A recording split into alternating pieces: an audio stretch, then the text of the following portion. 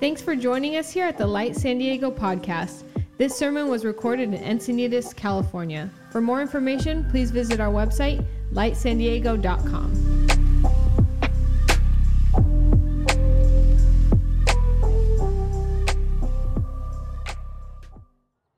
Well, Light Church, we're at the end of our Intention series, and as Benji and I were kind of talking about what was the direction we wanted to go and how did we want to end, we really kind of kept coming to this, intentional time with God. How do we spend time with God intentionally? And if you were listening 2 weeks ago as I was talking about the end goal of time itself, I ended kind of highlighting God created everything good, and He's not out to destroy everything, He's actually out to renew everything. That we're going to work and we're going to rest and we're going to build and we're going to dance and we're going to play all in God's good creation as the end goal of time. And it says there's not going to be a sun or a moon. You don't need to light a lamp because God's presence is going to be our light. And so the end goal of time is God Himself. It is His presence. And there's something beautiful about that. When Jesus came, He said the kingdom of God is at hand. And yet He also talked about how it's coming. There's this already not yet factor. And so when He calls us to pray, He says, pray like this: God, your kingdom come and your will be done on earth as it is in heaven. And so what He's saying is, you can encounter my presence now. You can be a future person now. And as we love, as we're filled with the presence of God, we can extend God's presence out into the world around us, bringing that renewal. And so we're invited into God's grand renewal project. That's what it means to be a follower of Jesus. That's what the gospel of the kingdom is all about. The good news that God's kingdom is at hand. And we still wait for it. We long for it. And so we pray with anticipation. God, would you bring redemption? Would you bring restoration? Would you heal? God, our friends who are across the border in Mexico, God, would you bring housing to them? Would you elevate the poor? God, our friends that are from Ukraine and now in Germany, God, the refugees, would you be with them? God, this is our prayer. This is what we're called into as followers of Jesus. And so we wanted to land with this. Really, the question is, how do we spend time with Jesus? How do we become people of presence? And so this is going to be an incredibly practical sermon. My hope is that I can actually just lay down, here's how I walk it out with Jesus. Here's what my daily kind of rhythm looks like. And the nice thing as a pastor, sometimes you will listen to podcasts, or you'll read a book, you'll talk to other pastors, and really you're kind of hoping that what they do will validate a little bit of what you're already thinking. Honestly, for this one, the books that I've read, the pastors I've listened to, my conversations, they've all kind of lent to the same idea. And so this is what I want to offer to you. And the good news is, we as a church kind of already do this. We have Lectio Divina journals, and this is going to be one of the primary ways that I'm going to be encouraging you in this time to spend time with the Lord, to become filled with His presence and to be a person of presence. That's the goal. I love going on walks. I love being out in nature. And honestly, for me, I love going out because I can be by myself and I love to pray out loud. And you know, when you walk past someone who's just talking to themselves, you kind of want to walk far away from them. So I love going by myself. And there's something about the walking and there's something about the praying out loud that honestly just resonates with me. I'm a very physical person. I know for some people, you could turn on worship music and you're just brought into the presence of God, or you read a book and it just stimulates your intellect and you're just encountering God in those moments. You sit across the table from someone, you have a stimulating, deep conversation. It's almost as if Jesus pulled up a chair next to you. We're all built and designed differently to encounter God in these different ways. So that's kind of a more general encounter with the presence of God that I encourage everybody to lean into. If you are physical like me, go surf good waves and do it with Jesus. That is such a beautiful way for you to do life with Jesus. But the specific gives way to the general. What I mean by that is, if you want to encounter God more generally, being surfing or having conversations with friends or reading a stimulating book, those things need to be steeped in the specific, and that is an intentional time with God, where we open up His Bible, where we hear His word that He wrote and He saved for us, that He gave to us.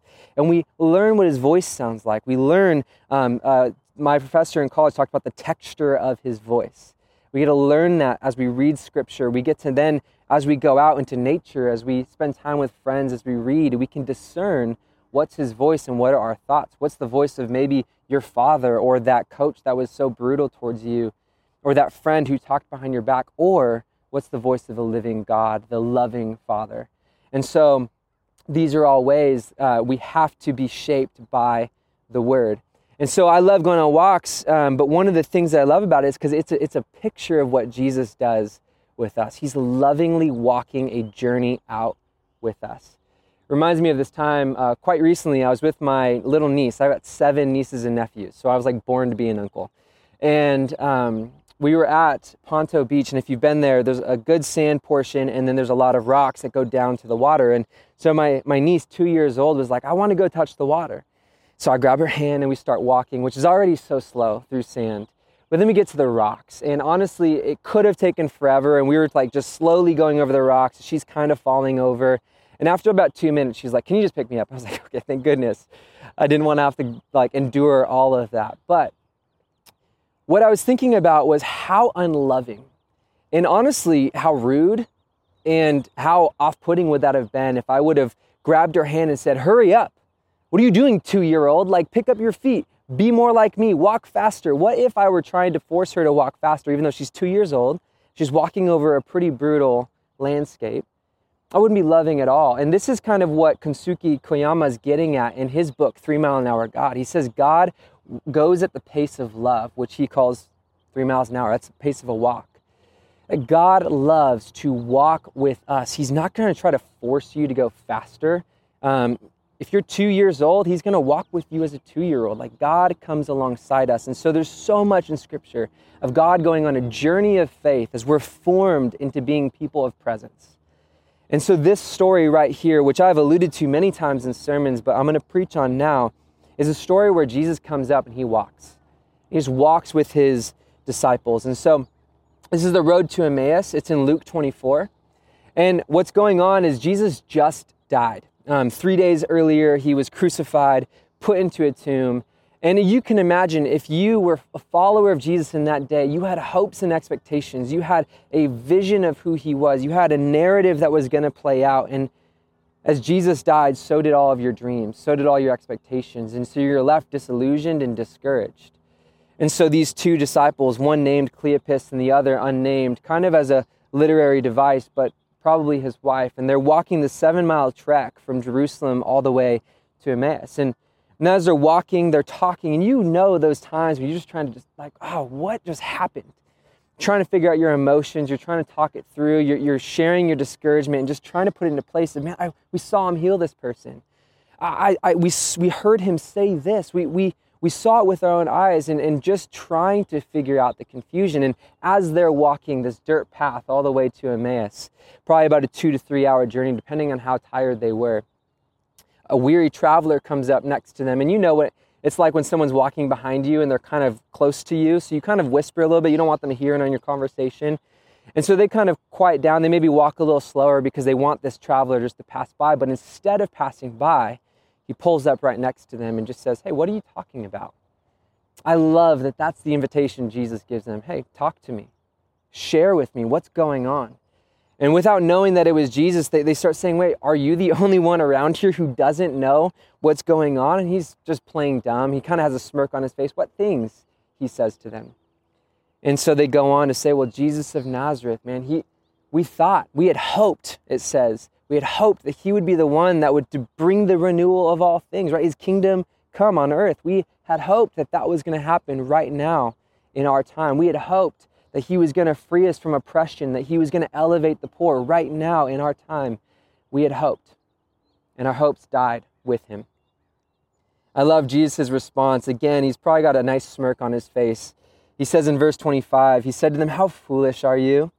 How slow to believe all that the prophets have spoken? Did not the Messiah have to suffer these things and then enter into his glory?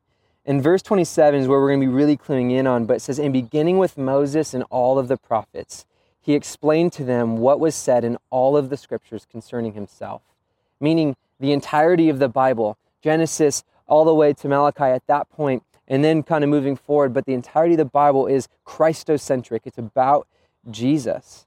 Verse 28, as they approached the village to which they were going, Jesus continued as if he were going to go further.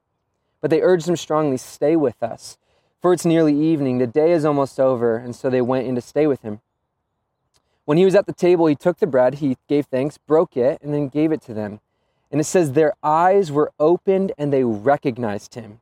He disappeared from their sight. They asked each other, were not our hearts burning within us when he talked with us on the road and opened the scriptures to us? Have you guys ever had a Bible study like that? Or you walked out of church and you're like, wasn't my heart burning within me? I actually don't know if that was your story. Hopefully that's your story. I know Benji does preach some pretty fire sermons. I think most times people, especially if you're even new to faith, you're kind of like, no, the Bible's actually, I don't get it. I'm a little confused by it. But you know what that feeling's like when something happens and there's just such a deep resonance or something's said and there's just like this joy that sparks up in you that at a gut level, there's something that ignites that you're just like, I don't know, it's like a fire inside of me. I'm just so pumped about this. This is resonating so much. We get that feeling. And this is what they got. But have you guys ever left one of the sermons, like one of Benji's messages, you walked out and then you're like, God, I'm going to another level with you. You're just so inspired. God, I'm gonna give everything. I'm gonna follow you. I'm gonna start reading my Bible. I'm gonna pray like 3 hours a day. And we come out with just all of this excitement. But then you get into prayer and about 4 minutes in, you've prayed for everything, like including your animals. You've prayed for it all. And you get to that place where all of a sudden you're like, I'm done. I got nothing else to pray about or talk about.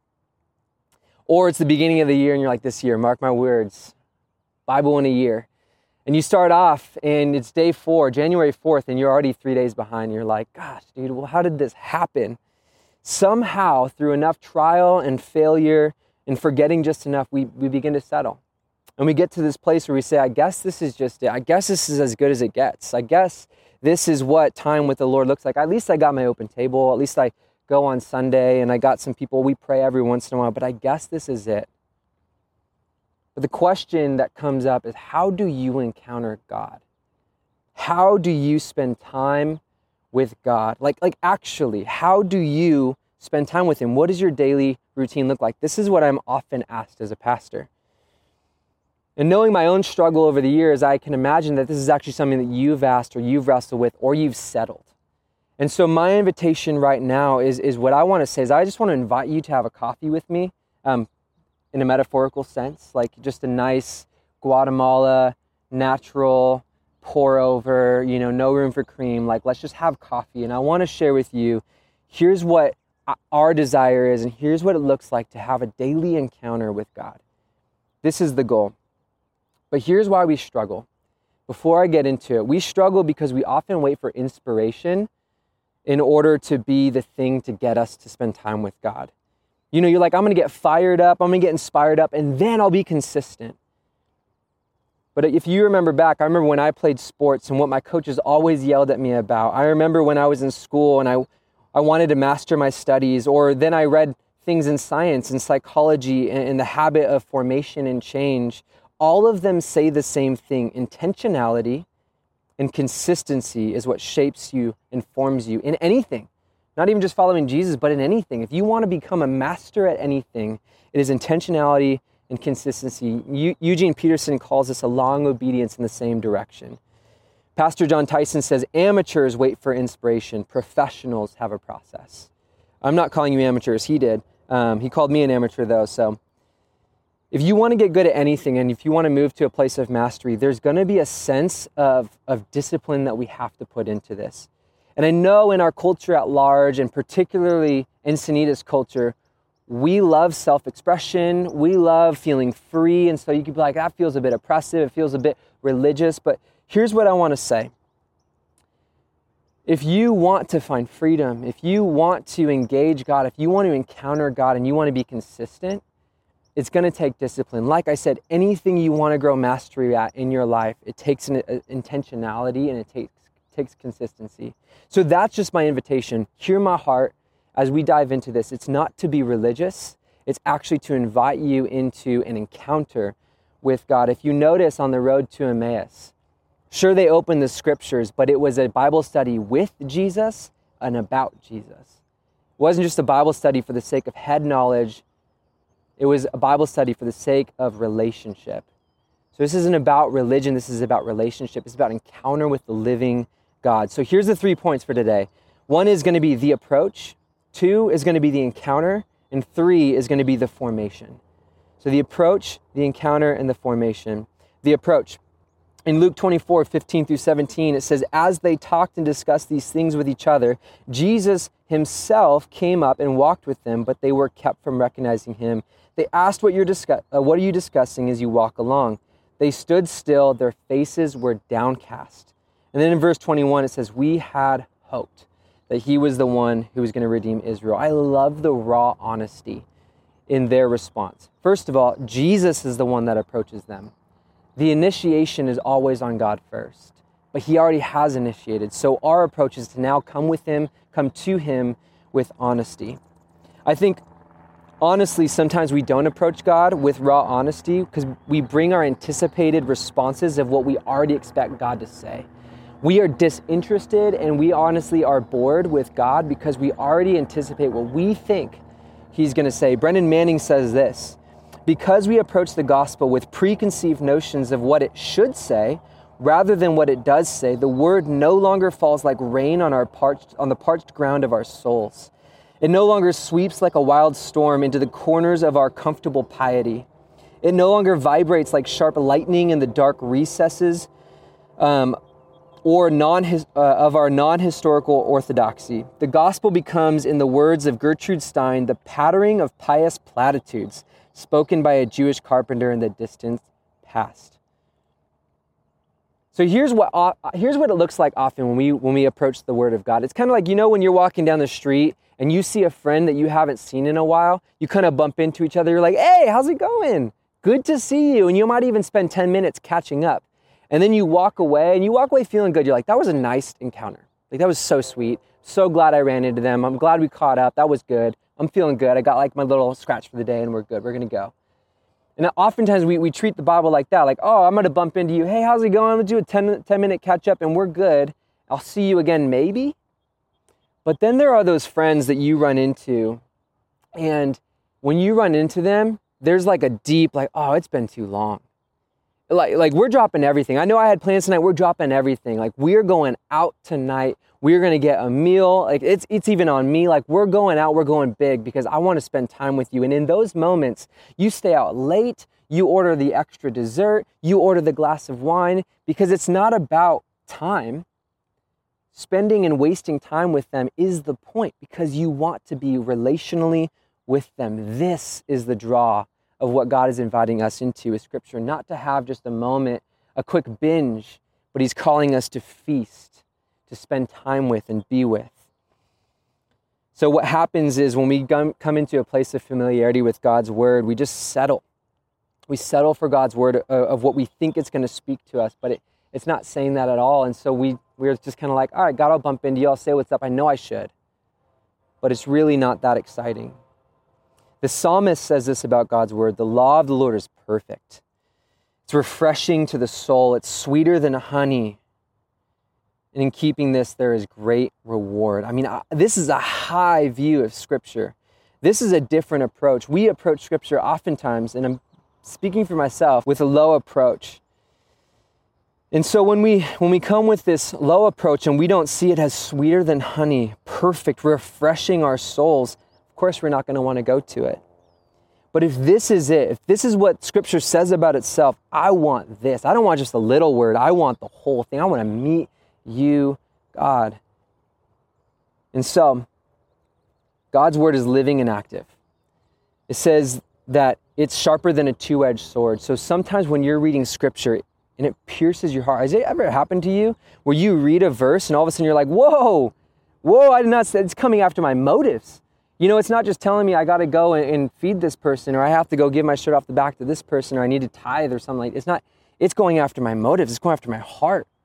And so this is what it says about Scripture. When you read it, it's going to get into your heart and it's going to begin to do some work. It's living and active, sharper than a two-edged sword. And so when we come to Scripture, if what the Psalms say about it, if what Hebrews says about it is true, then we need to come at it with humility and hunger. We need to come at it saying, God, I want to hear from you. I'm not going to stand over Scripture. I'm going to stand under Scripture. I'm going to let you speak to me.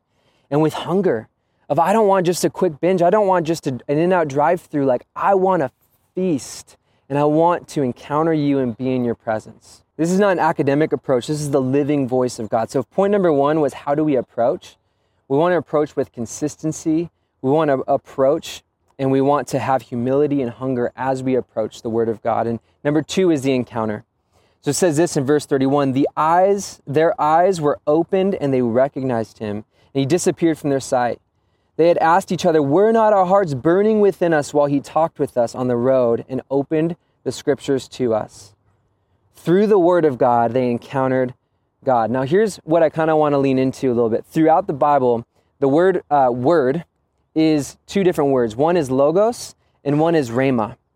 Now, they both are saying word in the English translation, but logos typically means just the word that's given generally. Like, oh, the word of the Lord was given. But the rhema was a specific word that was given to a specific person. And so what we want to do when we dive into Lectio Divina, when we dive into time, when we're feasting in God's presence, we want to see what's the rhema word of God. So we want to dive into the logos, the word, and we want to see what's the rhema. In Matthew 4, it's this famous time where Jesus is just about to start his ministry, and right after he's baptized, he's brought into the desert or the wilderness. And it says that he was brought there to be tempted by the Satan. And so he's tempted by Satan. He's been fasting for 40 days and 40 nights. But here's what's fascinating is the Satan comes to him and says, hey, why don't you turn these stones into bread? And here's what Jesus doesn't. Jesus doesn't say, hey, in the beginning, God created the heavens and the earth. And now I'm going to go to the book of Numbers and I'm going to explain to you all these genealogies of, Abraham, Isaac, and Jacob. He doesn't do that. He says, man shall not feast on bread alone, but on every word that comes from the mouth of God. He didn't say any word generally. He said a specific word because there are unique and specific words that reach out of the page and call for action in certain times. It's a rhema word. So the reality is you can actually read the Bible and not be formed. We see this with the Pharisees. We see this with people in our lives when you're like, man, you're going to church a lot, but you're not like Jesus. Like we see this we even see this in our own lives where we can approach the Bible, we can read it and walk away completely unchanged. But I want to give you an approach where you read it and you read it for the sake of, I want to encounter and hear from you, Lord. So we need to have our souls massaged by the rhema word of God, not just the logos. Rob Reimer says this, when the Spirit breathes on a word in Scripture, it stirs within you. It leaps off the page at you. This is the moment when God is coming near. This is the moment of divine breakthrough. This is the moment, if you'll let it, the piercing of the heart can take place. The deep work of transformation can begin. Every time you pick up the Bible, we are one Holy Spirit breath away from a fresh encounter with the living God. I mean, I don't know if I approach the Bible like that every morning, where I'm like, this could be a time that I have a Holy Spirit breath. That's an encounter with the living God. But if we come in with that humility and that hunger, who knows? If we look for that rhema word, not just that logos word, who knows? It matters how we approach Scripture. So there is a way of approaching Scripture and reading Scripture where we can be hungry for God and we can let it stand out and speak to you. And this is what I want to highlight. It's the Lectio Divina style where you read the Bible, you go over the truth of Scripture, short passage, and you read it 2 times through, and you just kind of let the Holy Spirit stand a word out. What's standing out to me? Could be a word, could be a phrase. And you can be like, why is that standing out to me? Then you bring that to the Lord in prayer. You say, God, why is this standing out to me? What is it about that? And you just sit and you can kind of let that stir within you. And there have been times when I've been reading the Lectio Divina and it just says like, man, God hears the oppressed. And I'm like, I don't feel like I'm oppressed, but I just kind of hear like God hears. And that's something I really needed to hear. And so that's the way God was speaking through Scripture to me. And as we do that, then we just get to sit and we get to let it sink into us. But there's another step that we're going to get to, which is the formation.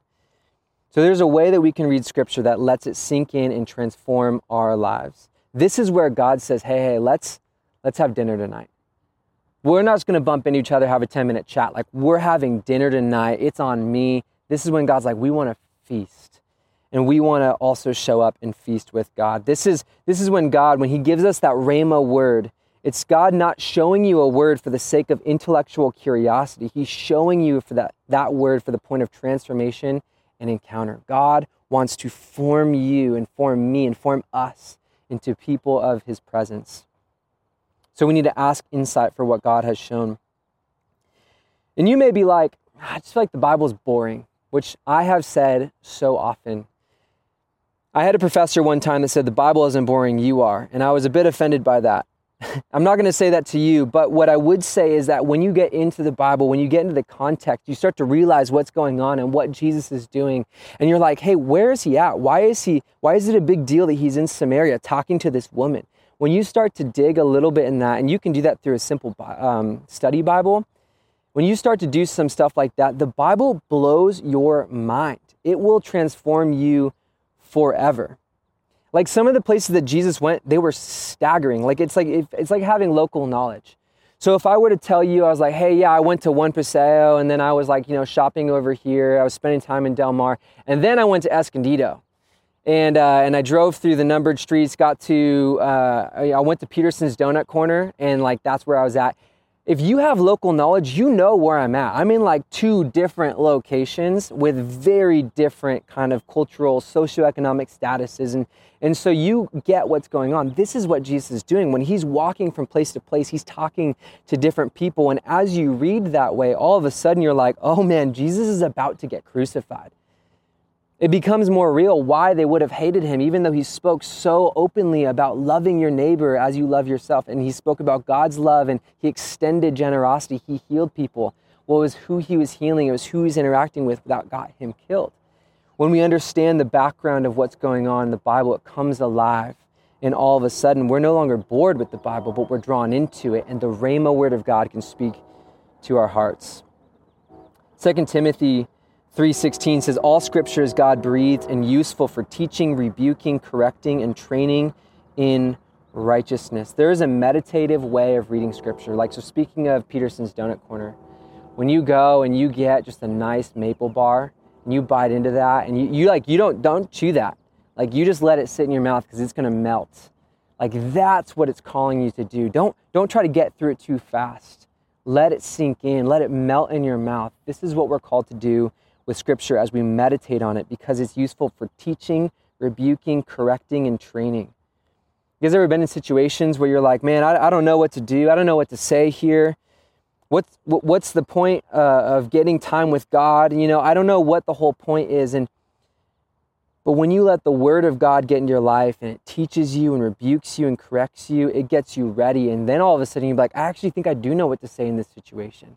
Because God has been working things in me. He's been teaching me. He's been correcting me. He's been guiding me. So this is slow formation.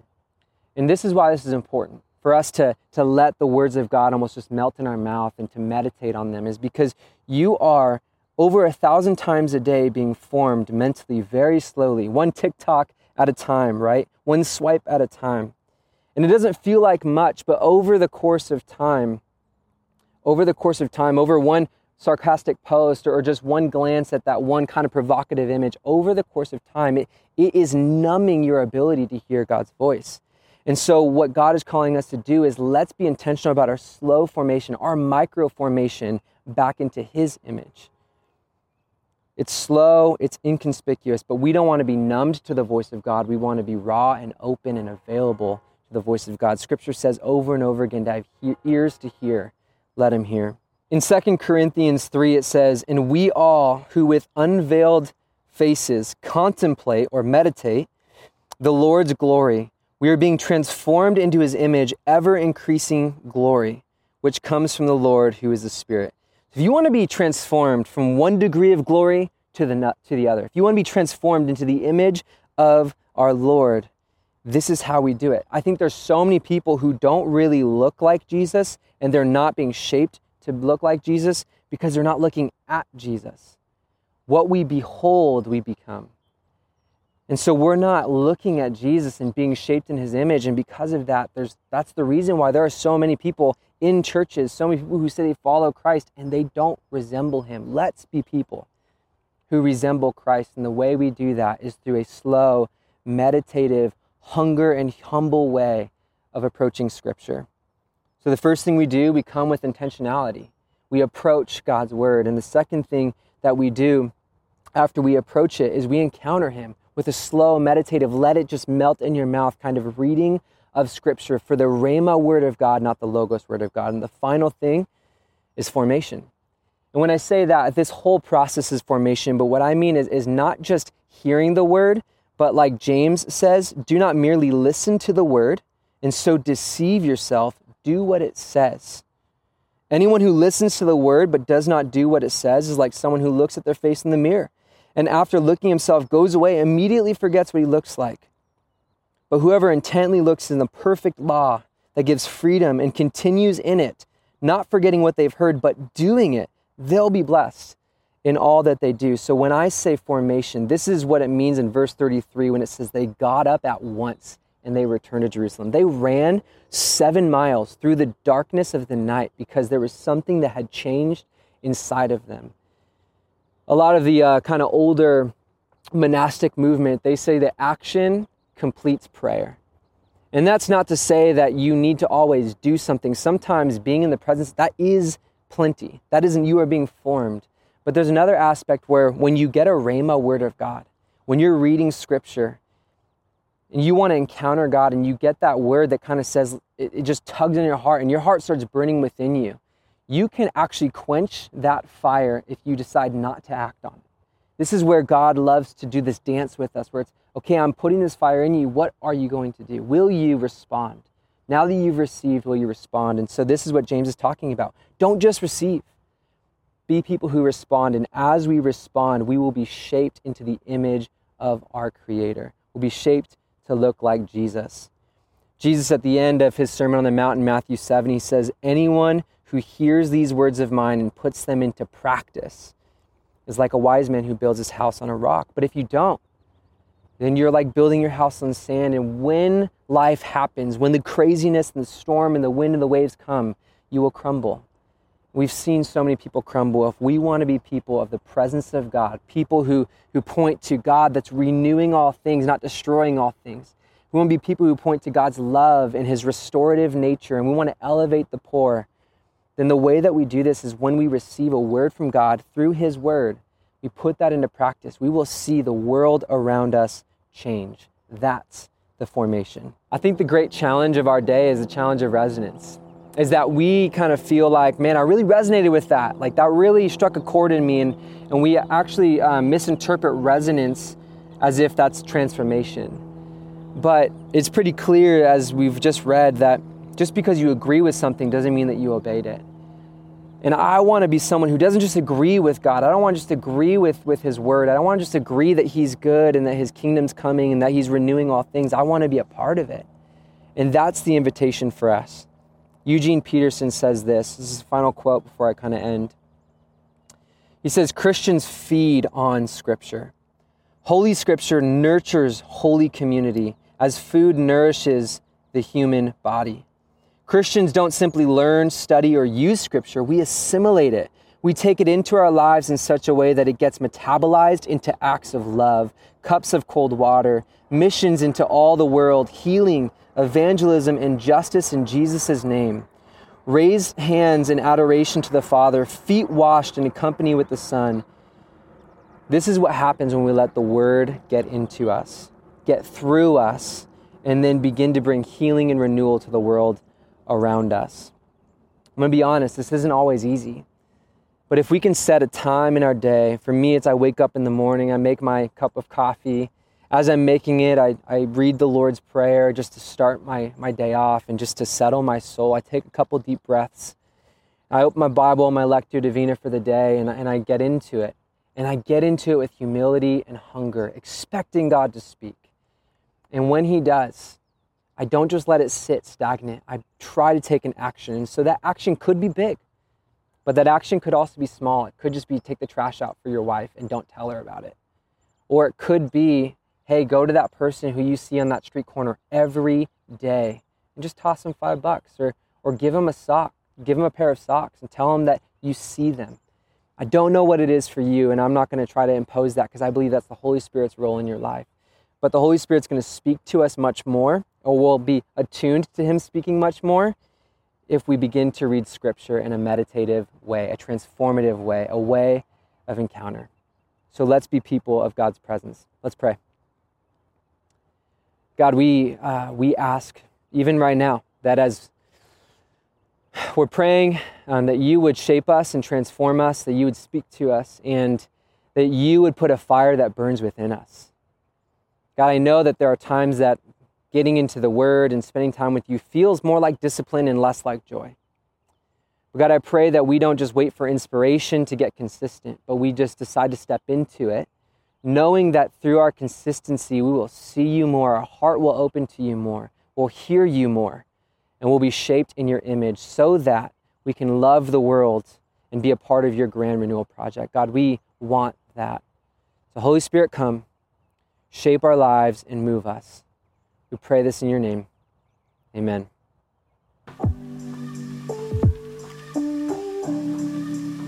Thanks for joining us here at the Light San Diego podcast.